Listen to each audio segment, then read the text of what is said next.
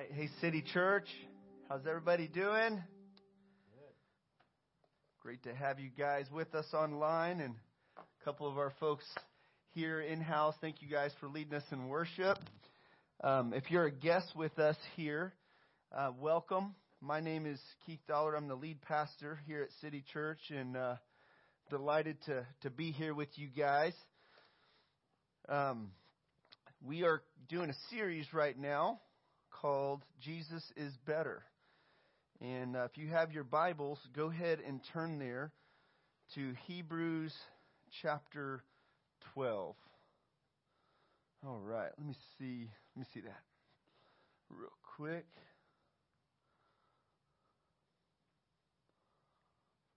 Oh, here we go, just a sec.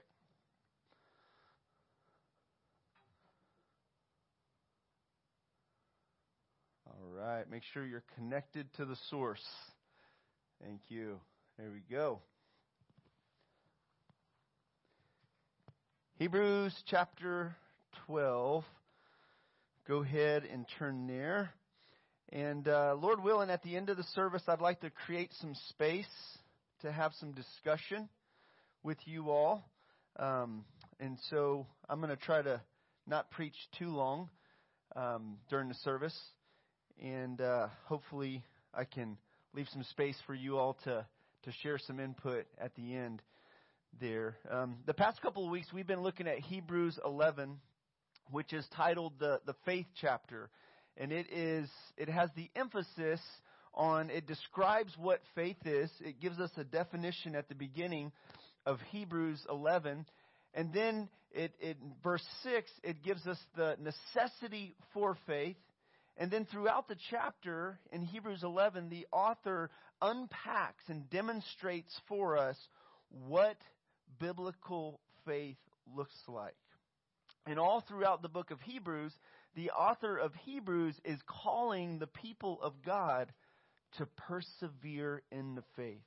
As we look back at Hebrews chapter 3, we see this call to endurance, to exhort one another daily, lest anyone be hardened through the deceitfulness of sin, or beware lest there be in any of you an evil heart of unbelief, departing from the living God. And so the author of Hebrews puts the spotlight on Jesus and calls the people of God to focus in on Jesus and persevere in faith. And in Hebrews 11, the author unpacks Old Testament saints. He gives us examples of Old Testament saints who ran the race set before them, so to speak. Let me turn this camera here just a little bit. All right, is that better? Can you guys see the screen there? All right. And so in Hebrews 11, starting in verse 39, I just want to look at this last little section here, because in Hebrews 11, he sets up what he's going to say and exhort the people of God to in Hebrews chapter 12. This, he says, verse 39, all these, though commended through their faith, did not receive what was promised, since God had provided something better for us, that apart from us, they should not be made perfect. Okay? And so the author has been describing God at work through people of faith, and then he brings the present Christians into the story. And then he exhorts them. He exhorts them in verse 1. He says, therefore, and so when you see a therefore in the Bible, as we often say, you want to look back to see what it's there for. So it's connecting it to what he has just said in chapter 11, and then, of course, with the rest of the book. He says, therefore, since we are surrounded by so a great cloud of witnesses, let us also lay aside every weight and sin which clings so closely to us. And let us run with endurance the race that is set before us, looking to Jesus, the founder and the perfecter of our faith, who for the joy that was set before him endured the cross, despising the shame, and is seated at the right hand of the throne of God. And all God's people said, amen. And so let's just start first with this first verse here, verse 12. And it says, therefore, since we're surrounded by so a great cloud of witnesses. Who are these great clouds of this? Who is this great cloud of witnesses that the author is talking about? Back to Hebrews chapter 11. He's talking about Abel, Enoch, Noah, Abraham, Sarah, Isaac, Jacob, Joseph, Moses, Rahab, Gideon, Barak, Samson, Japheth, David, Samuel. These are the people that he just mentioned. People who were people of faith, who were faithful, who entered into the race and entered into God's story by faith, and God worked through them.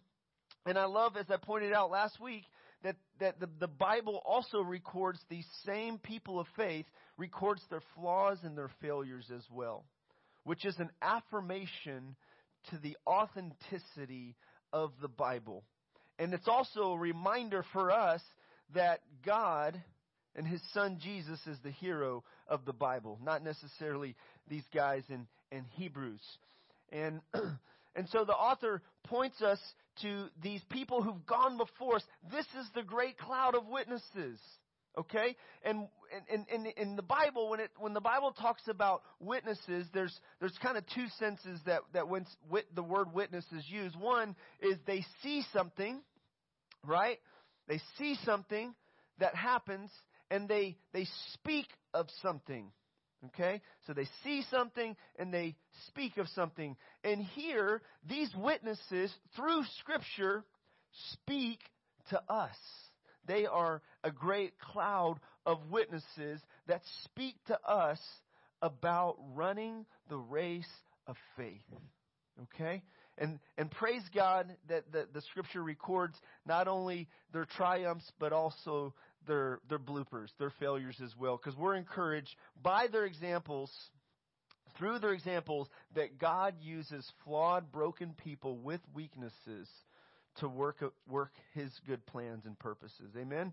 So we're surrounded by these so great cloud of witnesses who have gone before us. And in Hebrews chapter 6, we're told to imitate those who through faith and patience inherit the promises, right?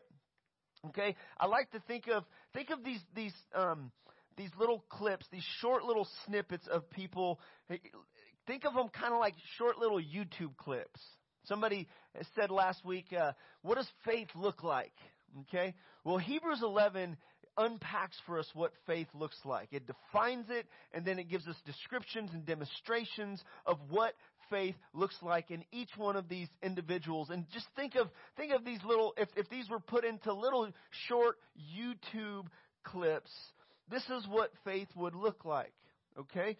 For Moses leaving Egypt, for Abraham leaving his home country and following God and believing God that he would have many descendants. Okay? And so just picture these in your mind as little YouTube clips of people of faith who walked with God. Okay, here's our big idea this morning. The Christian life is like a long distance race that requires one to remove hindrances, run with endurance, and keep focused on Jesus. The Christian life is like a long-distance race that requires one to remove hindrances, run with endurance, and keep focused on Jesus. The first thing is I want to point out is the idea that the author calls us to is to lay aside every weight and every sin that so easily ensnares us. So in light of those who've gone before us, those who've run the race, those who've finished the fight, finished the race, we are to lay aside every weight and sin that so easily, which clings so closely to us. The picture here that the author of Hebrews is using is that of an athlete as a runner. The Apostle Paul uses this analogy of a runner as well. And athletes, when they are training for a race, they have to shed weight. Okay? So they have to shed body fat if they're going to run well and race well and finish well. But also they strip down to bare minimum, okay? So they remove any hindrances that would slow them down. Long, shaggy clothing. They strip down and they run the race. They lay aside every weight and every sin that clings so closely to them. Now, this is important to note because the author seems to distinguish between weights and sins. So both are hindrances. Both can be hindrances to us in running the race that is set before us. Weights aren't necessarily sins, right? They can be even good things that we have in our lives that we give too much of our time and attention to. For many people, weights may be their hobby. A weight, something that hinders them. Maybe it's too much screen time, or too much time on the golf course, or too much time doing some hobby that's not necessarily a bad thing in and of itself, but if one becomes consumed with that thing, it may hinder them and slow them down. And so there's also sins that ensnare us. There's sins that trip us up, that hinder us from running the race that is set before us. So there's these weights and these sins, and we are to lay them aside. William Lane, a theologian, and he has a commentary on the book of Hebrews, referring to these weights here, says this. It says, this might have reference to the love of wealth. Okay, your stuff might be a weight. Attachment to the world. Preoccupation with earthly interest, or self-importance. Okay? So these are things that slow a believer down and hinder a believer from running the race that is set before him. So the author, the thrust of this exhortation is run the race. And along with running the race, we have to lay aside every sin and every weight that so easily ensnares us. And we have to run the race with endurance. Okay? We lay aside every sin and every weight that so easily ensnares us, and we run the race that is set before us with endurance. Let me just say briefly here about this idea of weights and worldly interests, kind of as something that can distract our focus. I heard a story. I heard a doctor who shared at a workshop a couple months ago. And he was doing a workshop, he was on a panel, and they were talking about spending extended time with God. They were talking about their time with God. And he started to share a little testimony of something that God used in his life, he had a nice home in California.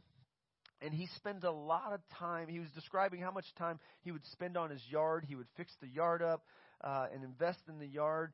And then one day, a couple years ago, the fires that came through in California destroyed his house. And he was just in tears describing this experience.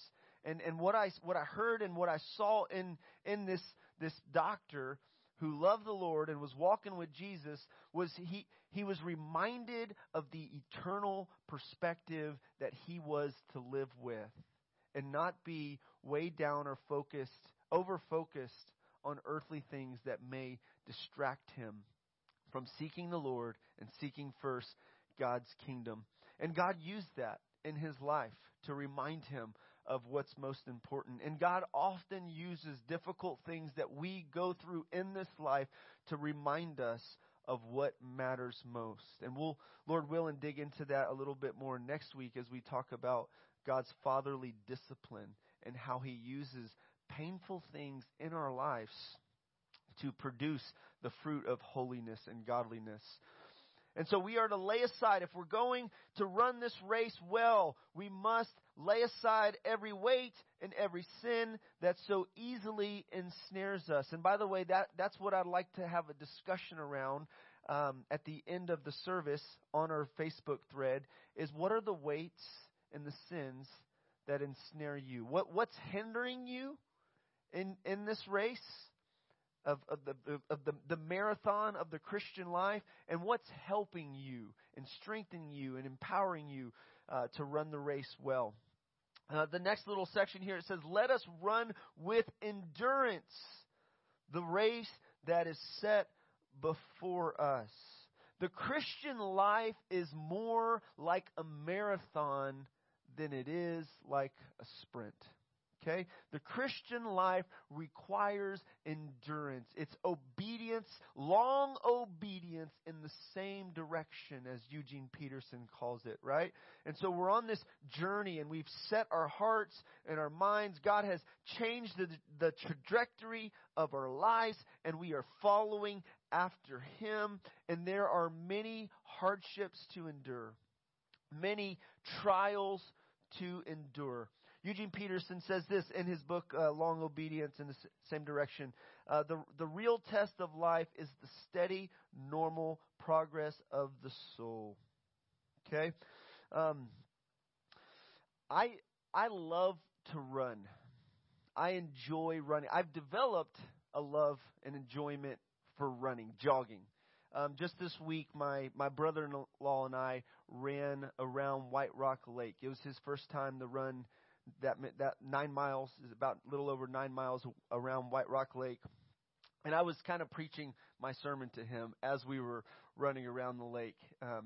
When I run, I'm often reminded of the descriptions of the Christian life that the Apostle Paul gave in this Hebrews 12 passage. And oftentimes when I'm running, I feel like stopping. I feel like stopping sooner than what I planned.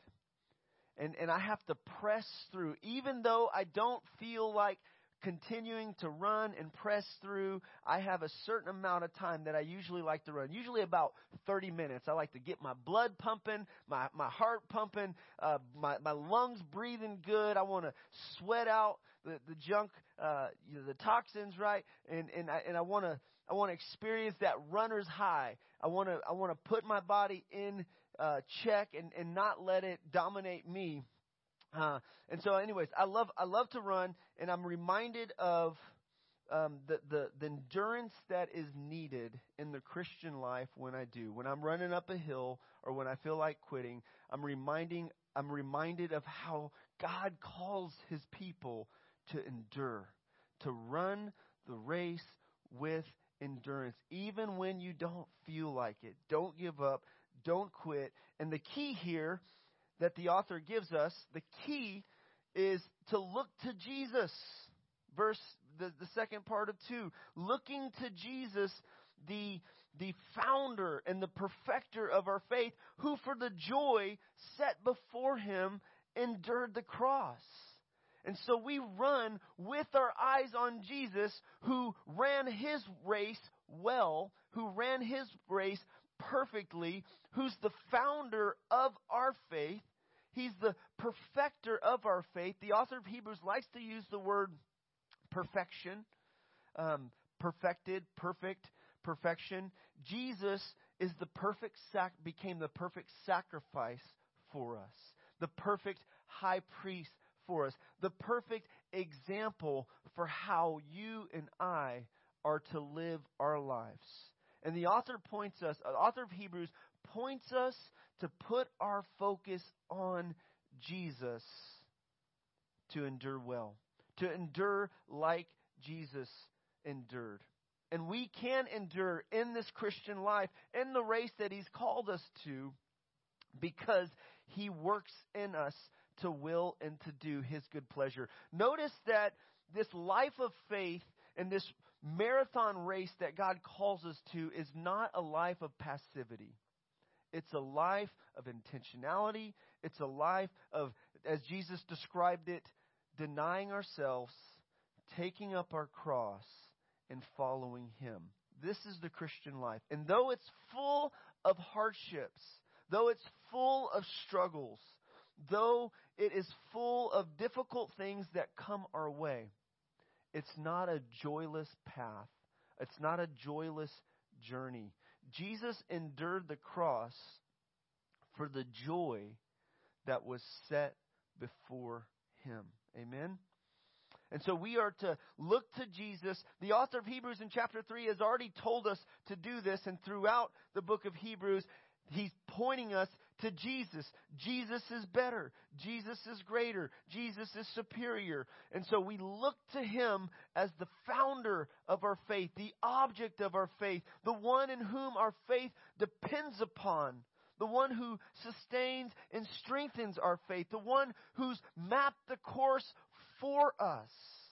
He's made a way for us, the forerunner who has gone before us. We run looking to Him. One of the things that I do when I'm running, and I'm running a longer period of time, is I have to mentally focus on finishing. The other day when I was running around White Rock, one of the things that helped me was to focus on getting back to my car where I had my bottle of water. Because I knew once I got back to my car, I was going to get that water, right? And so I was focused on that one thing. I'm going to press through. I don't want to walk because I want to get back to that bottle of water as soon as I can. And Jesus, He endured the cross for the joy that was set before Him. And I'll talk briefly here in a few minutes on what that joy is. It has many levels. One of the things John Piper says here in regards to fixing our eyes on Jesus or considering Jesus, he says, if your mind is like a compass moving through a world of magnets, making it spin this way and that, make Jesus the North Pole of your mental life, and your mind comes back to that your mind comes back to again and again. Make Jesus the North Pole of your mental focus, that your mind comes back to again and again. All right? And so this is the key to running the Christian life well, to living the Christian life well. It's fixing our eyes on Jesus. And one of the things that's beautiful about the gospel and Christianity is that though we fall and though we fail, Christ has finished the race perfectly on our behalf, and our righteousness is based on His merits, not ours. And so we run the race having already become a part of the winning team. The champion Jesus has gone before us. He's brought us as sons and daughters into the family already. And we will finish, saints. We will finish the race. Genuine biblical faith is persevering faith. Faith that endures to the end. Faith that has action. Faith that is active. Okay? I'm reminded of Peter. When Peter stepped out of the boat, the Lord said, Peter sees Jesus walking on water, Matthew 14, and he says, Lord, if that's you, let me come to you, right? And so Jesus says, come. So he had a word from Jesus. He stepped out in faith. And then Peter got his eyes off of Jesus, and he started to look at the winds and the waves. And what happened? He began to sink. And isn't that what happens to you and I? When we get our eyes off of Jesus, we begin to sink in discouragement and doubt. And we begin to just lose our momentum in the Christian life when we get our eyes on Jesus. But the good news is that we have Jesus with us, strengthening us, empowering us. He's working in us to will and to do His good pleasure. The Christian life does require effort. Okay? Now, I know a lot of people struggle with this. Okay? Especially those who they've come out of legalism and they don't want anything to do with legalism. And maybe they go all the way to the other side of and they deny the reality that there is effort involved in the Christian life. Okay? Now, even though the Christian life is about us living by faith and leaning in to the grace of God, not running in our own strength, it does involve intentionality and it does involve effort. Grace-empowered effort. Now, let me just read to you Colossians 1:29 that refers to this idea here. In Colossians 1:29, the Apostle Paul said, He said, verse 28, he says, him we proclaim, warning everyone, teaching everyone with all wisdom, that we may present everyone mature in Christ. Here's Paul describing his ministry, him running the race that's set before him, marked out before him. And he says, for this I toil, struggling with all his energy that he powerfully works in me.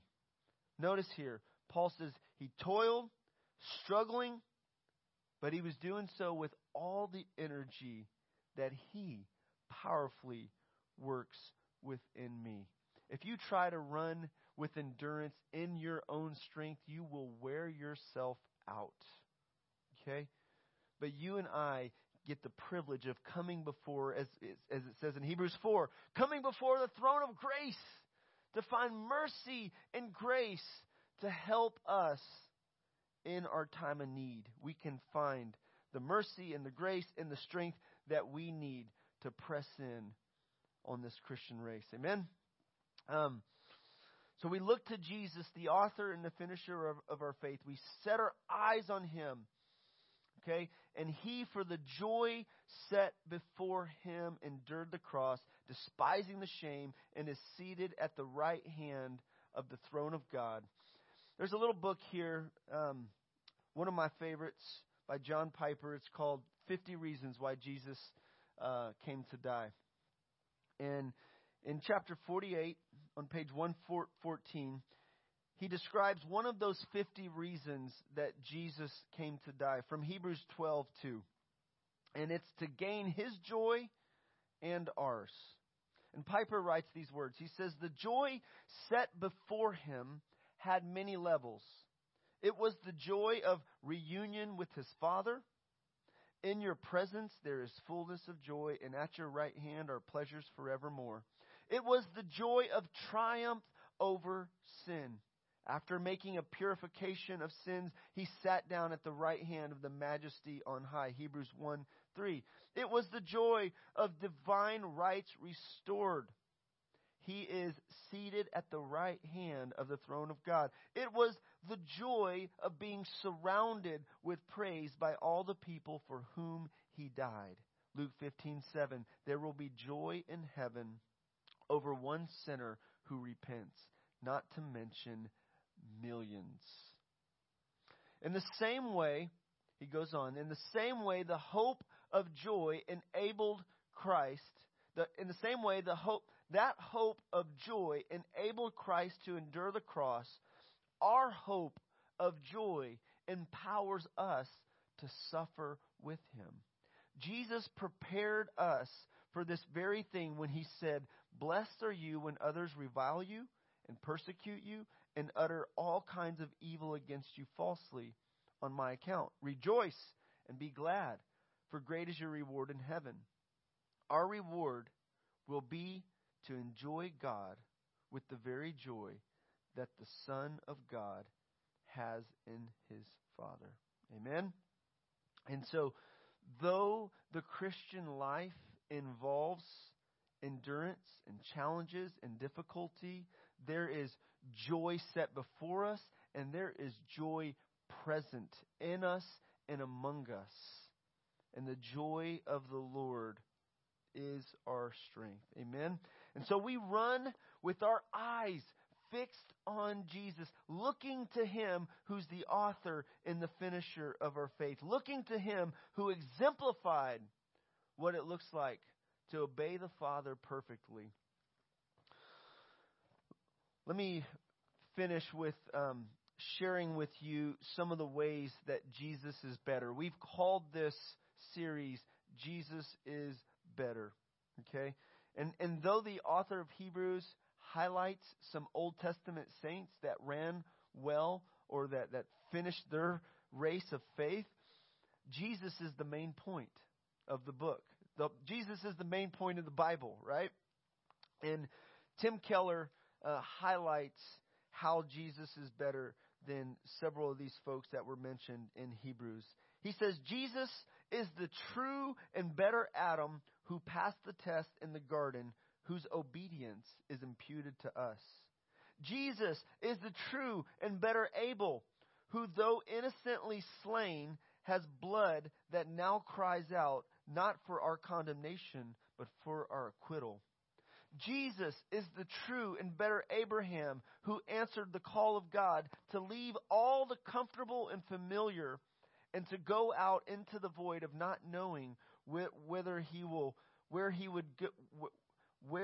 went to create a new people of God. Jesus is the true and better Isaac, who was not just offered up by his father on the mount, but was truly sacrificed for us. Jesus is the true Jacob, who wrestled and took the blow of justice we deserved, so we, like Jacob, only receive the wounds of grace to wake us up and discipline us. Jesus is the true and better Joseph, who at the right hand of the king forgives those who betrayed and sold him and uses his new power to save them. Jesus is the true and better Moses, who stands in the gap between the people and the Lord, who mediates a new covenant. Jesus is the true and better rock of Moses, who struck with the rod of God's justice now gives us water in the desert. Jesus is the true and better Job, the truly innocent sufferer, who then intercedes for us and saves foolish friends. Jesus is the true and better David, whose victory becomes his people's victory, though he never lifted a stone to accomplish it. Though they never lifted a stone to accomplish it themselves. Jesus is the true and better Esther, who didn't just risk leaving an earthly palace, but lost the ultimate and heavenly one.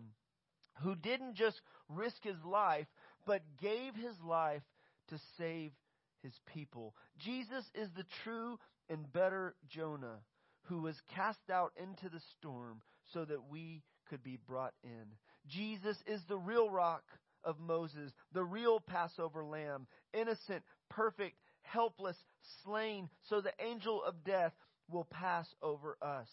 He is the true temple, the true prophet, the true priest, the true king, the true sacrifice, the true lamb, the true light, the true bread.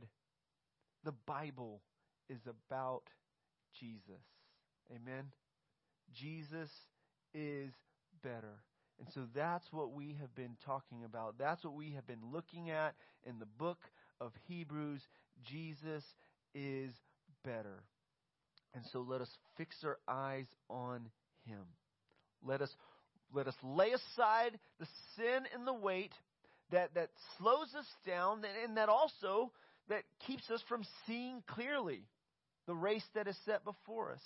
And let us lay aside those things. Let us run with endurance. Let us keep our eyes fixed on Jesus. So, in practical application here, I want to encourage you to schedule and spend a day or at least a half a day with the Lord. Okay? With a Bible, a notepad. I want to encourage you to get away, disconnect from your cell phone, and just spend time praying, reading the Word, meditating, communing with God, fixing your eyes on Jesus. This is something that the Lord has allowed me to do several times a year, and really, every day. I'm committed to spending time in His Word and in prayer and seeking His face. But there are times that I have set aside where I spend large chunks of time considering Jesus, looking to Jesus. And it is one of the favorite things I get to do, one of the most rewarding things that I get to do. And I want to encourage you to do that. This is actually one of the assignments for those of us who are doing the 2-7 series right now. This is one of the assignments in book 2, is to spend a half a day with the Lord. And I just really it's amazing. If you can do it, if you can get away, husbands, you may need to watch the kids for your wives for this to happen, or vice versa. Wives, there may need to be some planning and discussion about how to make that happen, especially those of us who have young ones. But I want to encourage you to get away, to spend some time in prayer, reading His Word, and planning your run. Spend some time thinking about what has been hindering you in the race of the Christian life. What's been a hindrance for you? What's been a weight? What's been a sin that's been slowing you down? And map out the run. Think about the run. Oftentimes, runners who run long distance, they map out their runs. They plan what time they're going to run, where they're going to run. They think about their diet. There's so many details that are involved in running a race and preparing for a race. And Christian, you are in the race. When you became a Christian, when you got saved, you entered into the marathon, into the race, and you will finish. Let me close in sharing with you a spoiler alert from the book or from the movie Overcomer. If you haven't seen it, I highly encourage you to check out that movie Overcomer. It's a great movie about a young lady who had a broken family, and this is a picture of her. And she was estranged from her father. Her father was he was a successful cross-country runner. And at one point, she got reunited to her father, and she had begun doing cross-country running. And the coach was able to play the middleman and make the connection of reconciliation between this young lady and her father. And her father was sick in the hospital, and her father couldn't make it to the race because he was sick in the hospital. So the coach got this idea that he would plan out the race, that he would measure it, that he knew where the race was. He knew the track, and he went through with the golf cart, and he planned it out, and he had her father record coaching encouragements for her to listen to as she was running. So the coach mapped out and timed where she would be at on the run, and her father spoke words of encouragement and even told her through a pre-recording of her running while she was running, told her what to do and how to respond. And I thought, when I watched that movie, it was so moving, and it reminded me of how God coaches us, how God instructs us, how God is with us, how God encourages us as we're running. We hear His voice, and He is intimately involved in our lives, right? And so we run with our eyes fixed on Jesus, and we listen to the voice of God. Amen. And so with that said, let me pray, and then we'll have some discussion. Father, we look to you and your Son, and we recognize our need for your help, your grace, your power, and we recognize our need to be doers of your word, to take action, to be intentional, to lay aside every weight, every hindrance and sin, and run the race set before us. And so give us the grace that we need. We pray that you would search us and reveal any hindrances, any hurtful ways in us, and lead us in the way everlasting.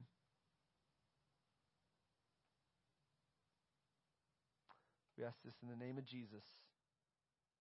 Amen.